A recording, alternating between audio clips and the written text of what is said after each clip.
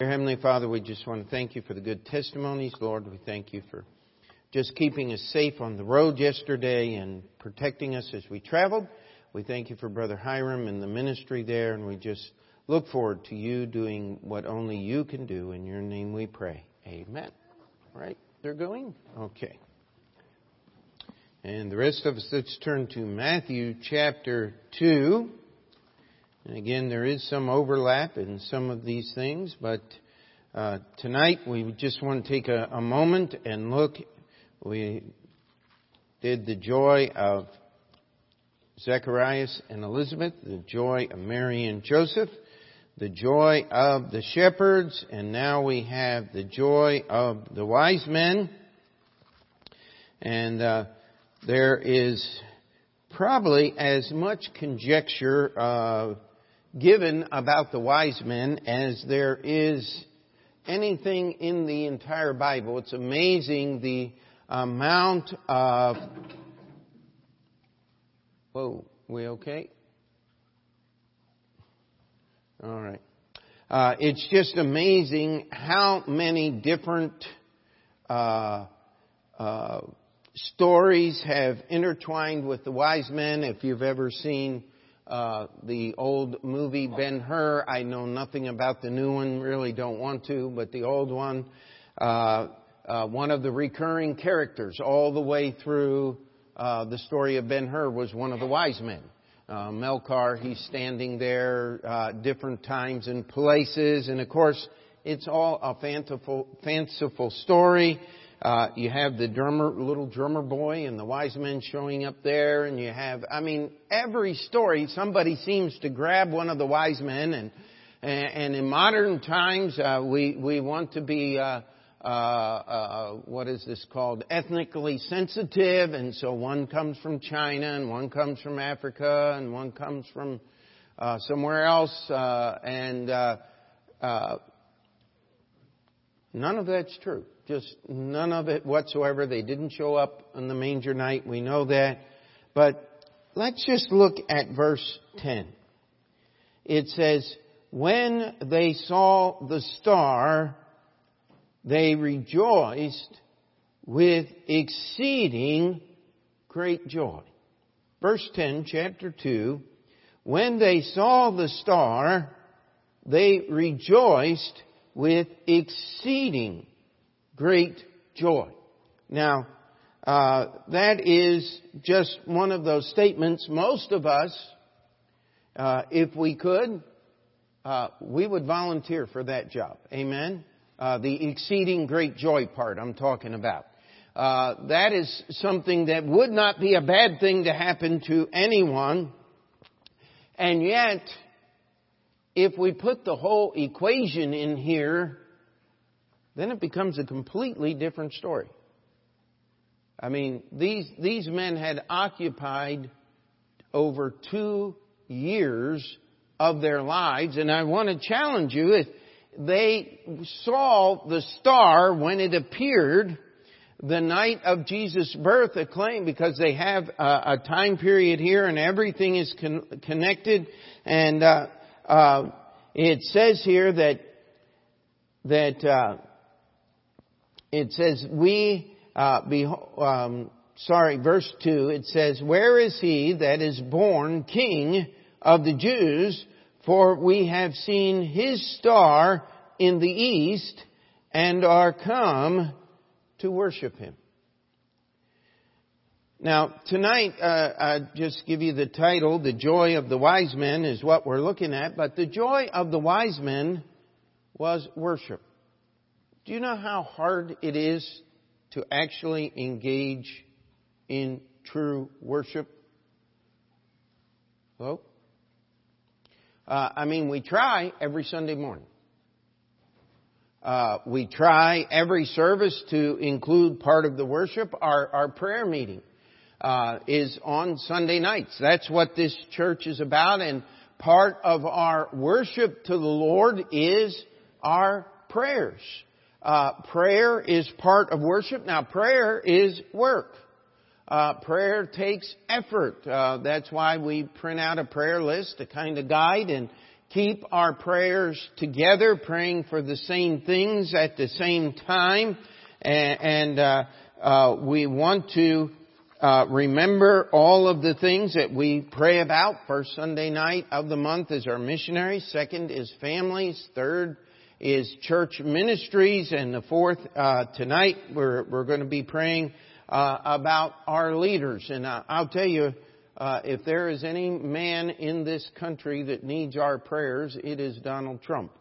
I just think of how alone that man has been, and in his presidency, and now the House of Representatives has voted 2 articles of impeachment. And just so you understand, it's not official until they actually take that documentation to the Senate and demand a trial. And at first, our Speaker, Ms. Pelosi, said, we're not going to impeach the President. We don't want to do that. Then she said, well, we're going to do that. Now that she's done that, I don't know when we're going to take that over there. It's just going to be interesting. Every step of the way, it's just reinforcement of how politically motivated this is and how unsubstantiated in facts this entire process is. We need to pray for our president. I don't mean to sound melodramatic, but we have some people in this country who want to change our election system as we know it. They keep talking, whenever you hear somebody talk about electoral college, getting rid of the electoral college. In Maine, they've tried weighted votings. And would you imagine that since no one got the majority of the vote in Maine, they put a Democrat in there because of the weighted voting. It just worked out that way. Coincidentally, I'm telling you, all of these things are just part of our country. We need to pray, worship. Prayers work. Prayer requires effort. And these wise men, there's all kinds of guesses here, but their only claim, the only information God gives us, is that they were in the east. That would put them in basically modern day Afghanistan, Persia. That goes back to Daniel, and some have tried to say that these were descendants of the 10 lost tribes of Israel. We do not know that. They were what was called wise men. They were people who kept an eye in the skies, and they were looking for the planets and the stars to line up a certain way, and they were close enough. They had enough information about the God of Israel to understand that this appearance of this star was connected to the birth of the King of the Jews. Now, how in the world they made that connection, the Bible does not tell us. That's one of the things. That's one of the mysteries of our Bible. I'm really looking forward to getting the knowledge of that, to understand how these men, the only connection I have been able to make is we have Daniel's 70 prophetic weeks, and that was going to be up. That's 69 times 7. However, that all works out to be that many years. And that would expire on the day Jesus rode the donkey through the eastern gate on what we call Palm Sunday. And so they would have had to understand that it's close. But there's no other prophecy other than Balaam's prophecy that a star would arise out of David. And so these men had to, through the Holy Spirit of God, through some type of extra biblical means that we don't know about, get information from the God of heaven as to the origin and the meaning of this star. And that tells us a few things. We just do not know what's going on in the hearts and minds of everybody in the world. And so this just tells us that God is working in ways. There is no inclination that these were Jewish men. They were not recognized as Jewish men. They were treated as strangers. They did not have the Scriptures.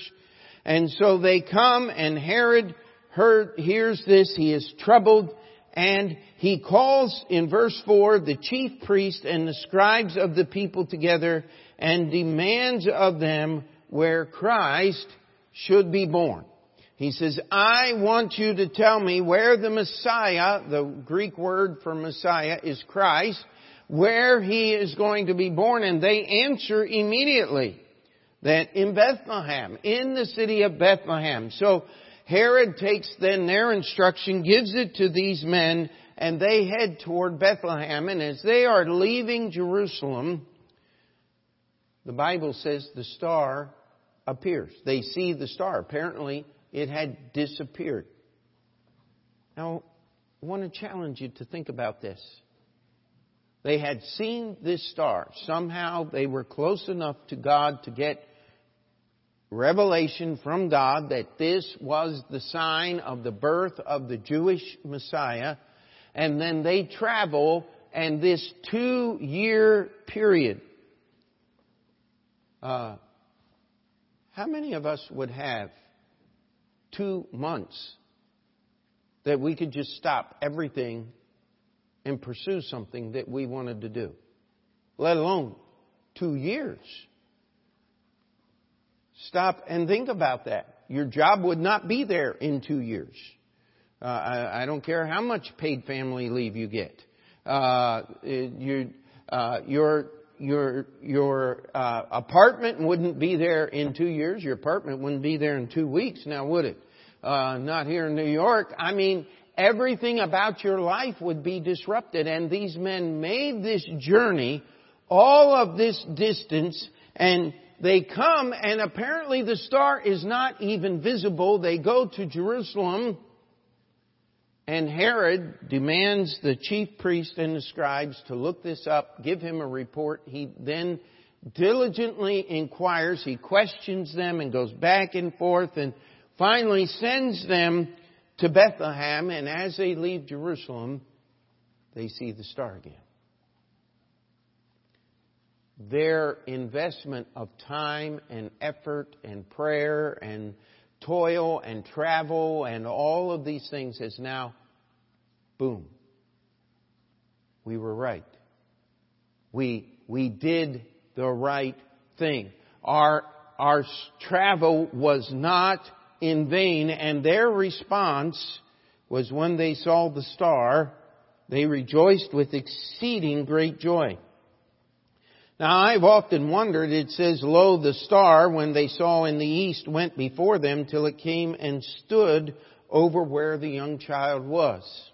I have often surmised in my imagination that maybe this star had wings. No, was an angel.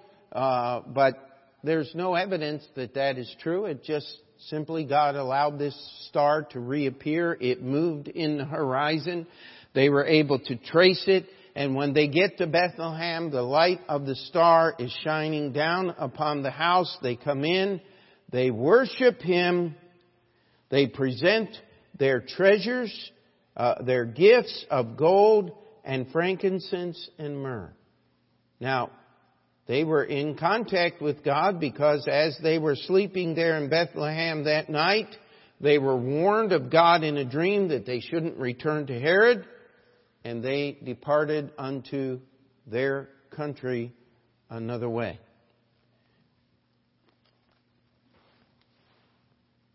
The fact that they, as we've said, non-Jewish people, were in contact with God, knew enough of the Scriptures to appeal to the God of heaven, and He answered them and talked with them and gave them direction, so that when they saw this star, they were able to get the information they needed to know that this was the King of the Jews. They went to Jerusalem, then they went to Bethlehem, and they had the opportunity to worship a little boy. Now, we just scratch our heads, at least I do.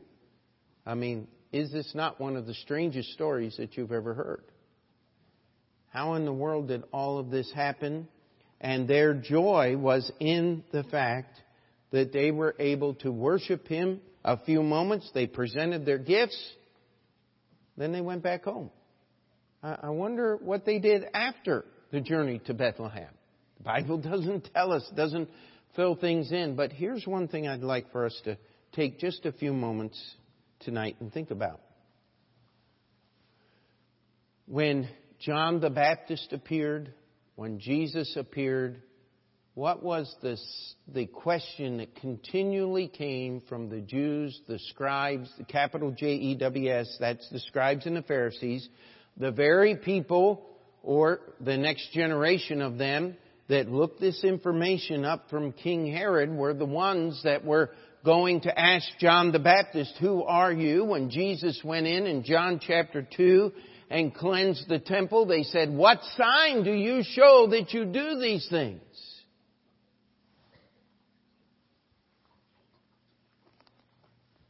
Didn't they have a sign? They had the testimony of the shepherds keeping the sheep outside Bethlehem. Do you think that these wise men that troubled all Jerusalem and King Herod got out of town with no record of their visit being recorded in the journals in the city of Jerusalem? These people were God's messengers to Herod and the chief priest that the Messiah had been born. And what did Herod do with that information? He tried to murder the Jewish king before he had a chance to grow up and take his authority. It would be his sons, or grandsons actually, that would be there when Jesus was tried. And Herod would look at him and say, I don't find any fault in him, and send him back to Pilate, and all of these things on this day. Now, just a few moments, we're going to take a minute here and cover two other people very quickly in Luke chapter 2. But what we're trying to do here is what we're looking at is the amount of effort, the amount of time here that was put into just a few moments of worship. Trying to venerate God for who He is. We sing songs, "Born to Die upon Calvary." That's beautiful words. Amen. I heard the bells on Christmas Day. I love the story how Henry Wadsworth Longfellow was sitting in a hospital ward. His son was seriously wounded, would take months and months to recover. And as he's sitting there in despair and distraught over his son's wounds, he hears the bells of the church steeples ringing in Washington, D.C. And he thinks, it's Christmas Day. And you hear his thoughts. How that hate was strong and mocks the song, and then the bells pealed more loud. I mean, that's part of our worship, is our singing. And we have the privilege not of worshiping a little boy that we have no idea what was going on, but worshiping the risen Christ who is coming again and has promised all of His to take us home to be with Him in heaven. And so let's turn to Luke chapter 2, and we just want to take a moment here. The word joy is not necessarily used with Simeon and Anna, But we do want to take just a moment here and look at their part that they played in this. And we start in Luke chapter 2 and verse 25. It says, "Behold, there was a man in Jerusalem whose name was Simeon. The same man was just and devout, waiting for the consolation of Israel, and the Holy Ghost was upon him. And it was revealed unto him by the Holy Ghost that he should not see death before he had seen the Lord's Christ. And he came by the Spirit into the temple when the parents brought in the child Jesus to do for him after the custom of the law. Then took he him up in his arms and blessed God and said, Lord, now lettest thou thy servant depart in peace according to thy word. For mine eyes have seen thy salvation, which thou hast prepared before the face of all people, a light to lighten the Gentiles and the glory of thy people Israel. And Joseph and his mother marveled at those things which were spoken of him. And Simeon blessed them and said unto Mary his mother, Behold, the child is set for the fall and rising again of many in Israel, and for a sign which shall be spoken against. Yea, a sword shall pierce through thine own soul also, that the thoughts of many hearts may be revealed. And so we have Simeon here and his prophecy as he was waiting on the consolation of Israel. You have to remember, from Malachi till Gabriel telling Zacharias that John the Baptist would be born was 400 years.